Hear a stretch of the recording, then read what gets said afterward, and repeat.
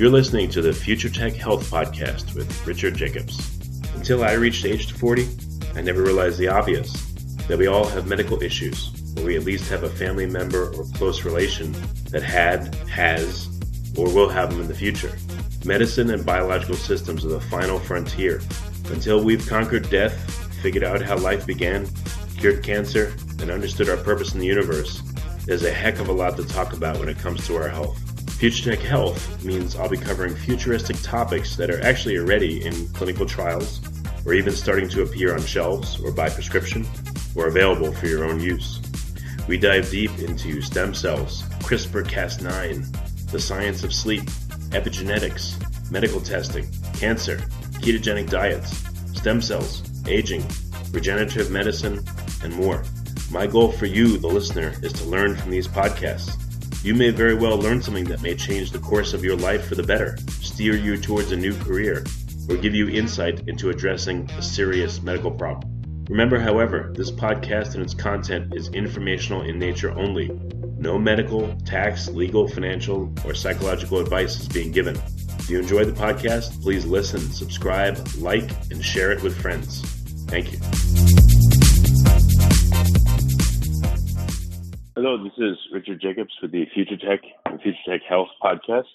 My guest is Erbil Abbasi, Assistant Professor at Columbia University Medical Center.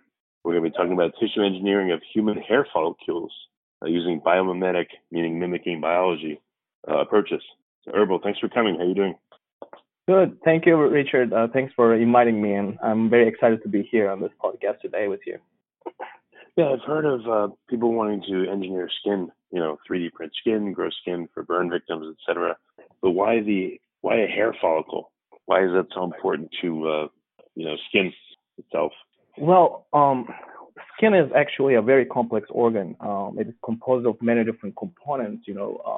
When you think of skin, it's not only the epidermis and the dermis. It has vasculature, for example. It has pigmentation. It has innervation, for example, sensory neurons, and it has this mini organ called hair follicle. It's actually a very complex organ by itself. And hair follicle is also a functional organ that talks to other tissues in the skin. It talks to, it communicates with the blood vessels, for example. It can induce the formation of blood vessels. It can, it talks to other types of skin tissues, such as the epidermis and all the other sensory neurons, for example. There is some sort of communication between these two different components of the skin.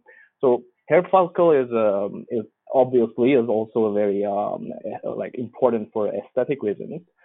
People lose their hair sometimes because of androgenic alopecia.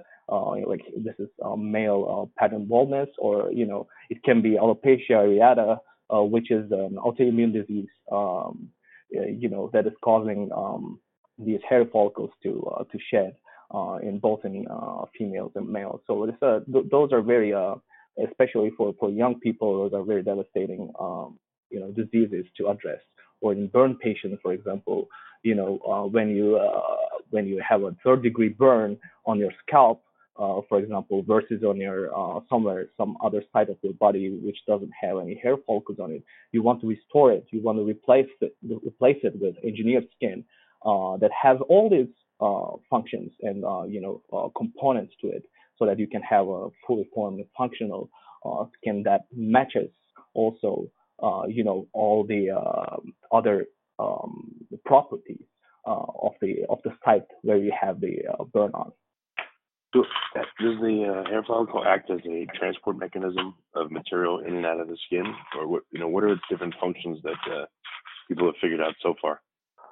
Well, my research is actually looking into more of engineering of the hair follicle. I'm actually an engineer by training, and I got interested in the skin 4 years ago when I joined Dr. Angela Cristiano's group at Columbia University. She is a world-renowned expert in hair research, and I learned so much from her and in the lab at Columbia.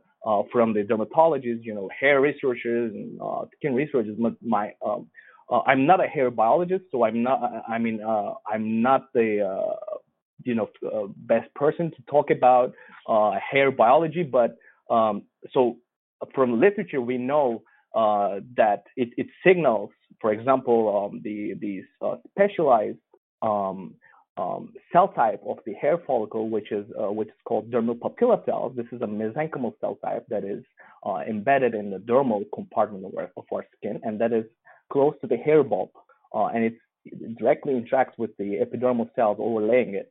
And we know now that the keratinocytes, the epidermal cells, as well as these dermal papilla cells, they can signal through for example, they can signal vascular endothelial growth factors and other important growth factors that can induce blood vessel formation, because this is highly important for the regeneration of this tissue. We have hair cycle going on throughout our lifetime, and this endless cycle has different phases. And in the anagen phase, which is the growth phase of the hair follicle, this process requires newly formed blood vessels and a constant supply of blood to the tissue to have enough nutrients to complete this regeneration properly. So for this regeneration purpose, dermal papilla cells and keratinocytes, they signal, they basically secrete proteins into the dermis and attract basically blood vessels that are embedded in the dermis of our skin. So they attract their own blood vessels. I mean, hair grows in existing skin. So you're saying that as it grows, and in order to grow, it's attracting vascularization to itself continuously? Correct, yeah. Okay, well, that's good, because I know that's a tough problem with a lot of tissue engineering, is getting adequate vascularization. So if you can understand that process, perhaps that could be used for other tissues as well. Exactly. So what makes the hair follicle so complicated? What is it about it that is tricky to make? Yeah, it is super complicated. It's a very complex organ.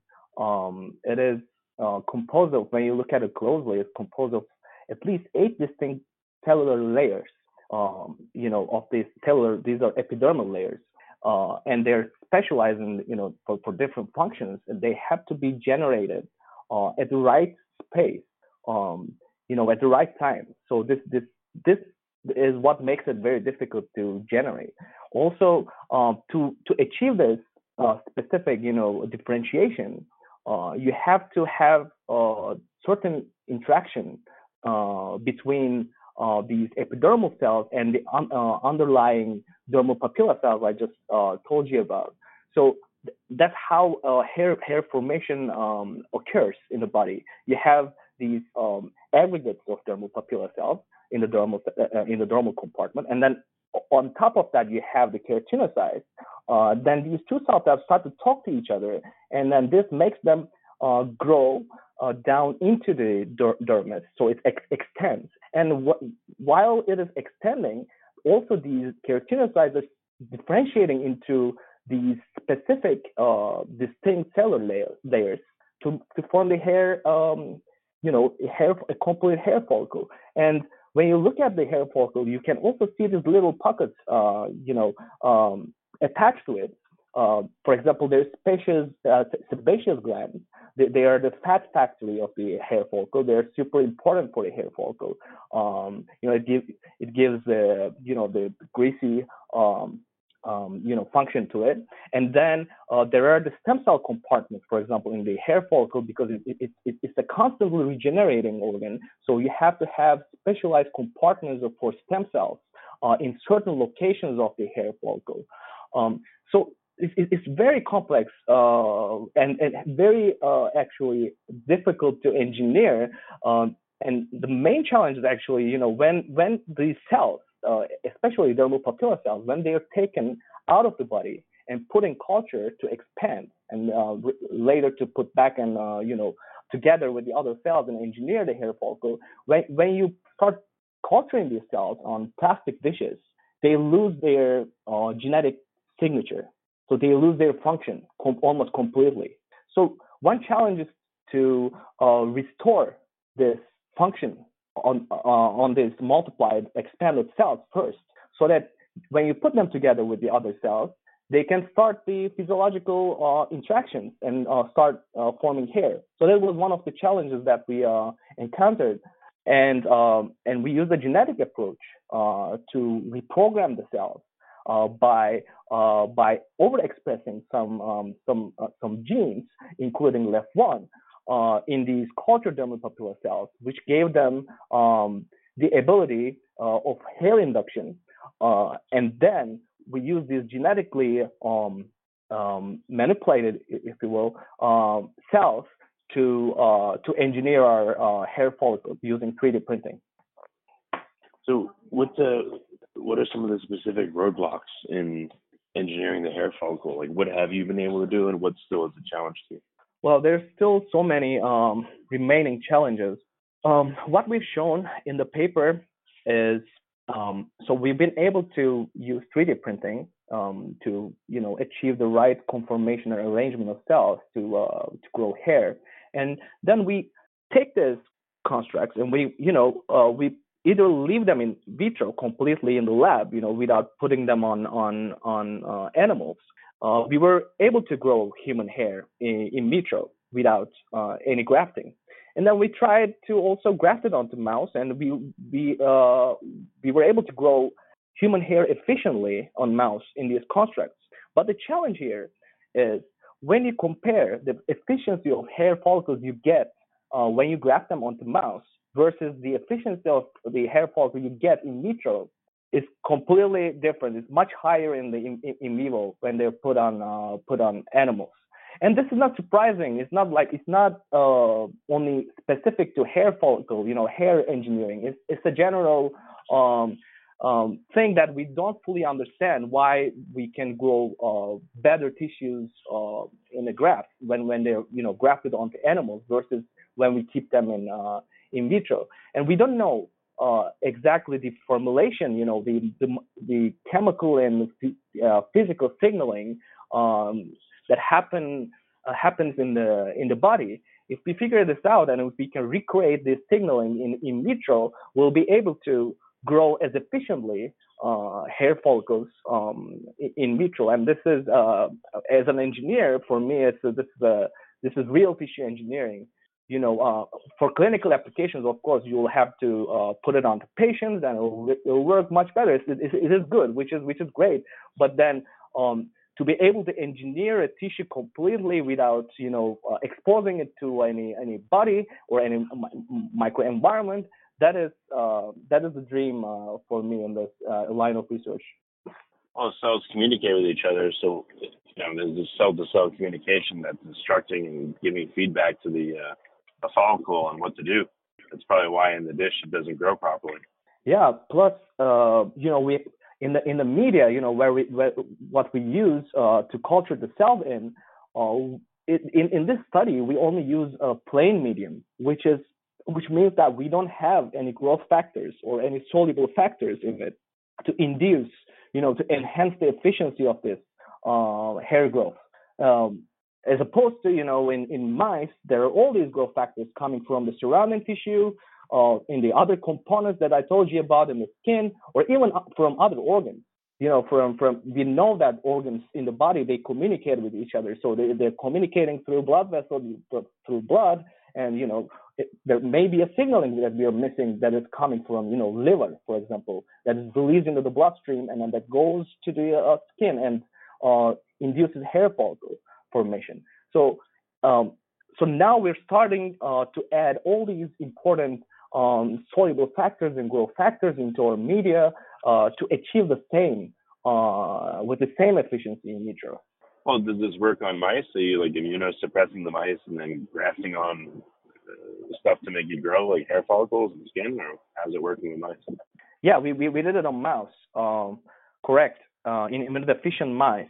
But we did it also in vitro. I'm just talking about the efficiency. We were able to grow human hair with fully formed human hair with a hair shaft in vitro for the first time. Actually, when I saw the first time growing, a hair fiber coming out of our constructs, I was running in the lab and yelling to people, first hair is human hair, and people came around and take pictures.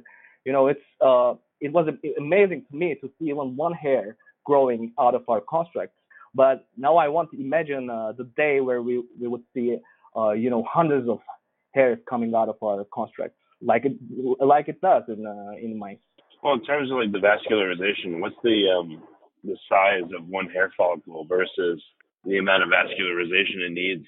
From what I've heard in other tissues, you get more than, I don't even know if it's as much as a millimeter, but a very small distance away without a blood supply, the tissue dies. So what's the size of a hair follicle relative to that? Yeah, that's a very good question.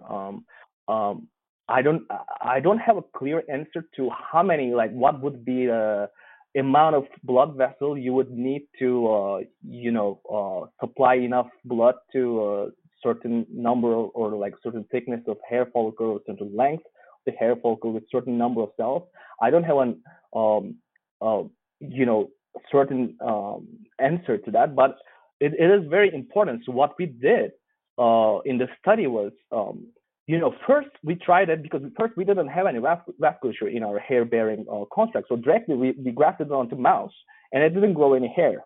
So and instead, when we looked at the graft, we saw necrosis. So the tissue was dying. Basically, our graft was dying within a week, and it's not long enough for hair follicles to grow.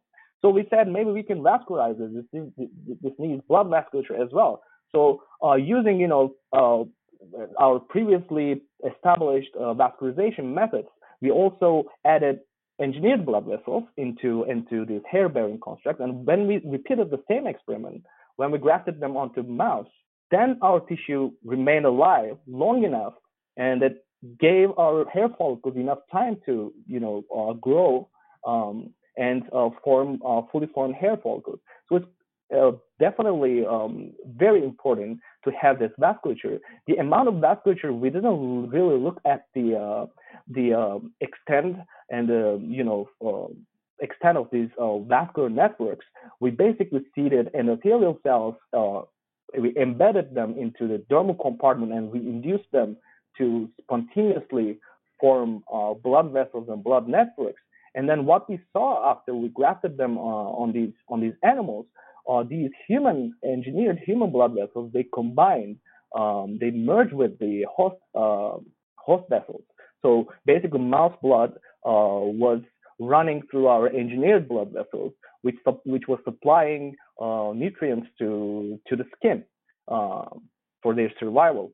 But again, they were not hair follicle. They were not blood vessels around the hair follicles. They were randomly distributed in the dermis. So if you can find a way to get them closer to the hair follicle in the right amount, or in a sufficient amount at least, you may have this ability to regenerate and have the hair follicles undergo hair cycle more number of higher numbers of times. Oh, wait a minute. You said the blood vessels are randomly distributed. And what about mapping the hairs? What about looking at a sample of skin and mapping the hairs and then mapping the blood vessels and seeing there's a correlation?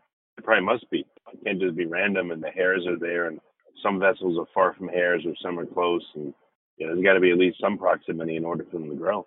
Yeah, that's something definitely that we can look into. And I'm sure we'll see if you see any, if you see them closer to the hair follicles, I'm sure you'll see more hair cycling there and more survival of the cells and more dividing cells and better reservation of the stem cells of the hair follicles.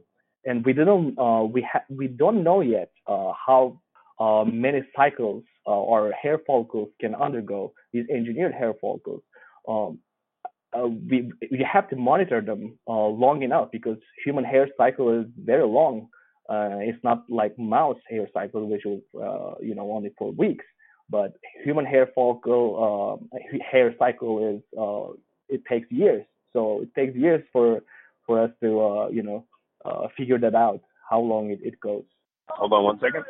So, question about your construct. What is it constructed of? What does it look like, your construct so far? So our constructs are composed of collagen type 1 gel, which is a hydrogel, and which is the most abundant extracellular matrix of the dermis. These are coming from rat tail, and we have dermal fibroblasts embedded into these 3D hydrogel. And in this hydrogel, we have our micro wells, or you can think of them as micro holes, which we made by using 3D printing.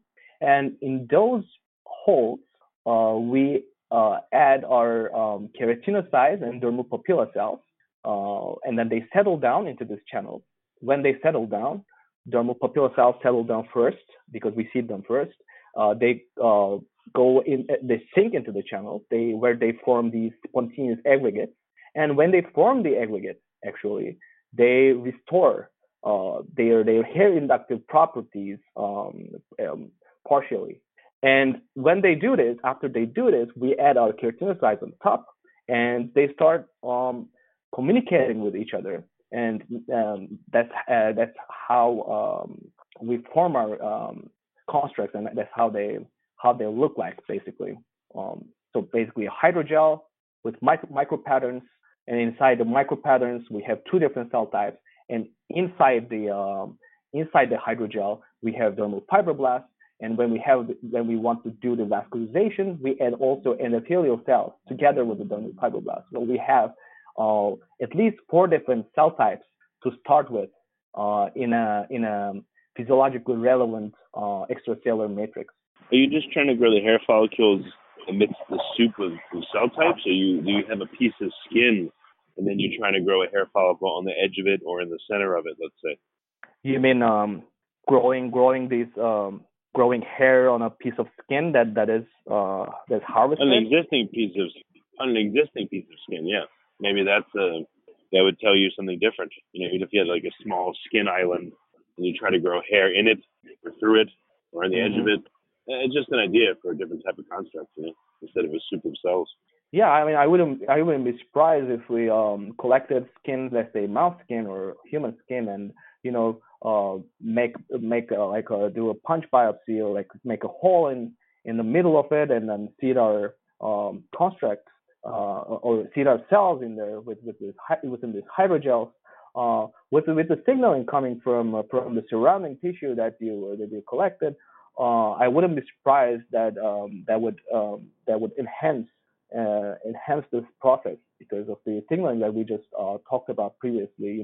You're basically isolating some of that microenvironment, and then doing your experiment, although incomplete, still in a natural environment, and more natural than what you have in petri dishes or plastic culture dishes. Well, it sounds like you want to find out the minimum required to grow hair follicles. So, again, if you started out with a real small piece of skin with, 1 or 2 hairs in it, maybe that's enough. And that would help you grow a whole bunch more. And then you'd be off to the races. I don't know. So it just seems like it would be, the mouse model works. On regular people it works with all the factors. And then you're trying your soup of X number of cells, and that's kind of working. So maybe pick a few intermediate steps and try to interpolate so you can get closer to what you need faster. Just an idea for you, Mm-hmm. Maybe I'm simplifying it. It's much harder to do that than it sounds. I don't know. Mm-hmm. I'm not sure if I completely understood your suggestion. So that's what I was asking. Does the construct have any shape to it, or is it just cells, in a medium that are free floating, and they're all just sitting there in a small area, and from there a follicle forms? Or do the cells have structure when you're trying to grow your hair follicle? What does the construct look like? Maybe a little bit of detail besides just the cells that are involved. Like, what does it actually look like? Does it have structure when it starts out? Yeah. Thanks for clarifying that, because I didn't really talk about the geometry and how it looks actually. It's hard to tell, without pictures. But so we basically have a transwell. We call it a transwell culture system. So it is a transwell. It's like an insert that we put in a plastic dish. It's a circular well, and then it has a membrane attached to it at the bottom. So and then this is suspended, in a culture dish. And in the circular transwell, we add our hydrogels, which is a liquid form first.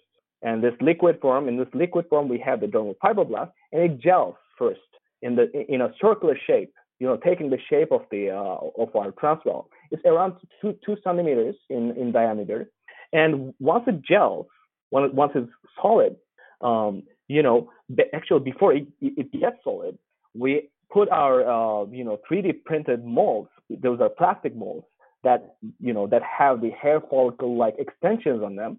We put them on top, and they float, these molds.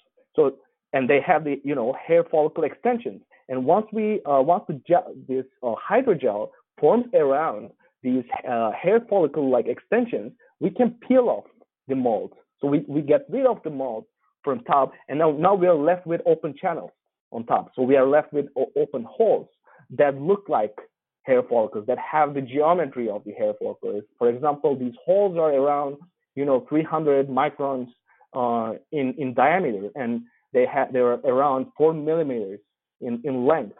And we could control these parameters with 3D printing, and we could control the hair density, for example. We can make different shapes of different patterns of hair follicles with this technique. So it's basically a solid circular shape, around 2 centimeter diameter in size. It construct, and then you add yourself into those holes, and then they start communicating with each other, and then they grow more. For example, you may start with a 4 millimeter, in length of microchannels, but once the cells, start differentiating, they can grow like they do in hair morphogenesis during embryonic development.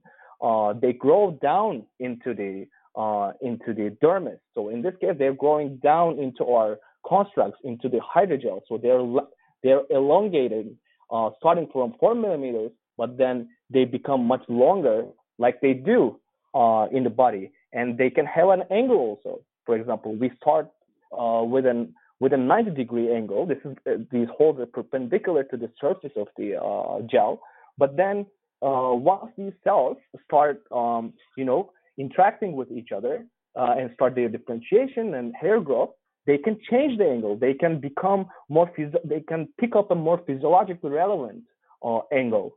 So what we found in our constructs, actually, after a week or so, we have around 45 degrees of an angle of these hair follicles when we image them in 3D using 3D imaging, confocal imaging. We saw that these hairs now have an angle that is mimicking the physiological angles of the hair follicles, which this was to our surprise. We started with 90 degrees, and then they somehow find the right angle when they start forming. Yeah, that's really interesting. Makes me think of plants, that go towards the sun. I wonder why hairs will go from 90 to a 45 degree, and in which direction, and if they change direction. That's very interesting. Yeah. Huh. Okay. And we can, with these models now, since now we have all these in our hands, we can start asking these questions and answering some of them, that we weren't able to answer before, because in humans, we don't have much knowledge about human skin. What we've done so far, we know so much about mouse skin, for example, or rodents or other animals, but we don't know about human skin that much, human hair follicles that much, and how these things form, during embryonic development, for example. Now we can look into, we can monitor what happens in the early stages of hair follicle development. So what's your end goal? What would be a great result for you, in the near term, in the next few years, for you to figure out? Well, first of all, I would love to see, love to see how we can grow hair follicles in vitro completely without having to put it or grafting it onto mouse. So finding the right formulation to have in our culture medium that would enhance this efficiency of hair growth, human hair growth in vitro. So that would be my goal, let's say, for the next 2 years, which we're working on currently. I mean, we have many different projects going on in our department and in my group, but this is the most relevant one to our topic, to this topic, and I would love to see that happening. And also, another thing that we're looking at is now, as I told you before, hair follicle is not only composed of a hair shaft and 8 layers of epidermal cells and dermal papilla cells. You have the other compartments. For example, there is the stem cell compartment. There is the sebaceous gland compartment, which is the fat factory of the hair follicle. So adding these components to hair follicle will make it a fully formed hair follicle. It's a physiological hair follicle. So I want to add all these components. For example, there is also pigmentation, right? We don't now the hair that we grow is unpigmented, so it's white hair basically because it doesn't have it doesn't have pigment. It doesn't have the pigment making cells, which are melanocytes. So these melanocytes are located at the hair matrix above the dermal papilla cells and inside the epidermal compartment of the hair follicle. But in this study, we didn't incorporate any melanocytes into those channels. But it's possible.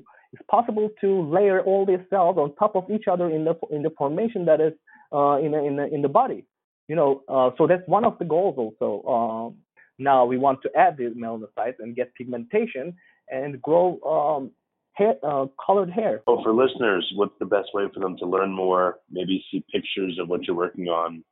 Read papers. What's the best way for people to find out more? Well, they can check out our new paper in Nature Communications. It got published late last year, December 2018. And they can also check out the video that is on Columbia University's website.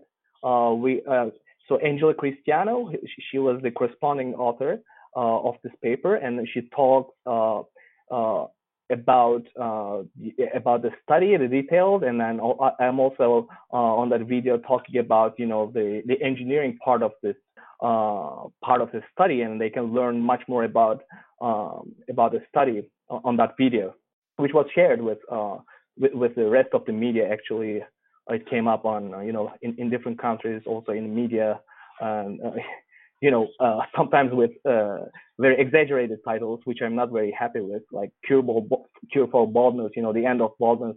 So those are unfortunately not very accurate titles. Well, very good. Well, Erbil, thanks for coming on the podcast. I appreciate it. Yeah, thank you so much, Richard, for having me. It was really nice to talk about with you.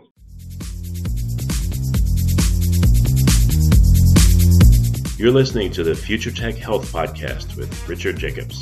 Until I reached age 40, I never realized the obvious, that we all have medical issues, or we at least have a family member or close relation that has, or will have them in the future. Medicine and biological systems are the final frontier. Until we've conquered death, figured out how life began, cured cancer, and understood our purpose in the universe, there's a heck of a lot to talk about when it comes to our health.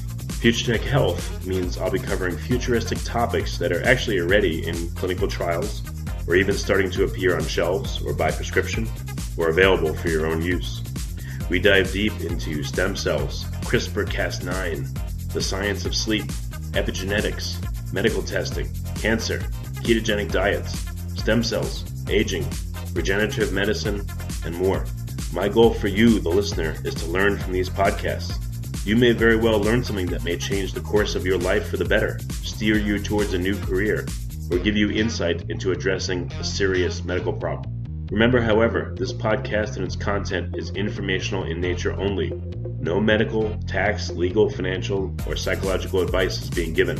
If you enjoy the podcast, please listen, subscribe, like, and share it with friends. Thank you.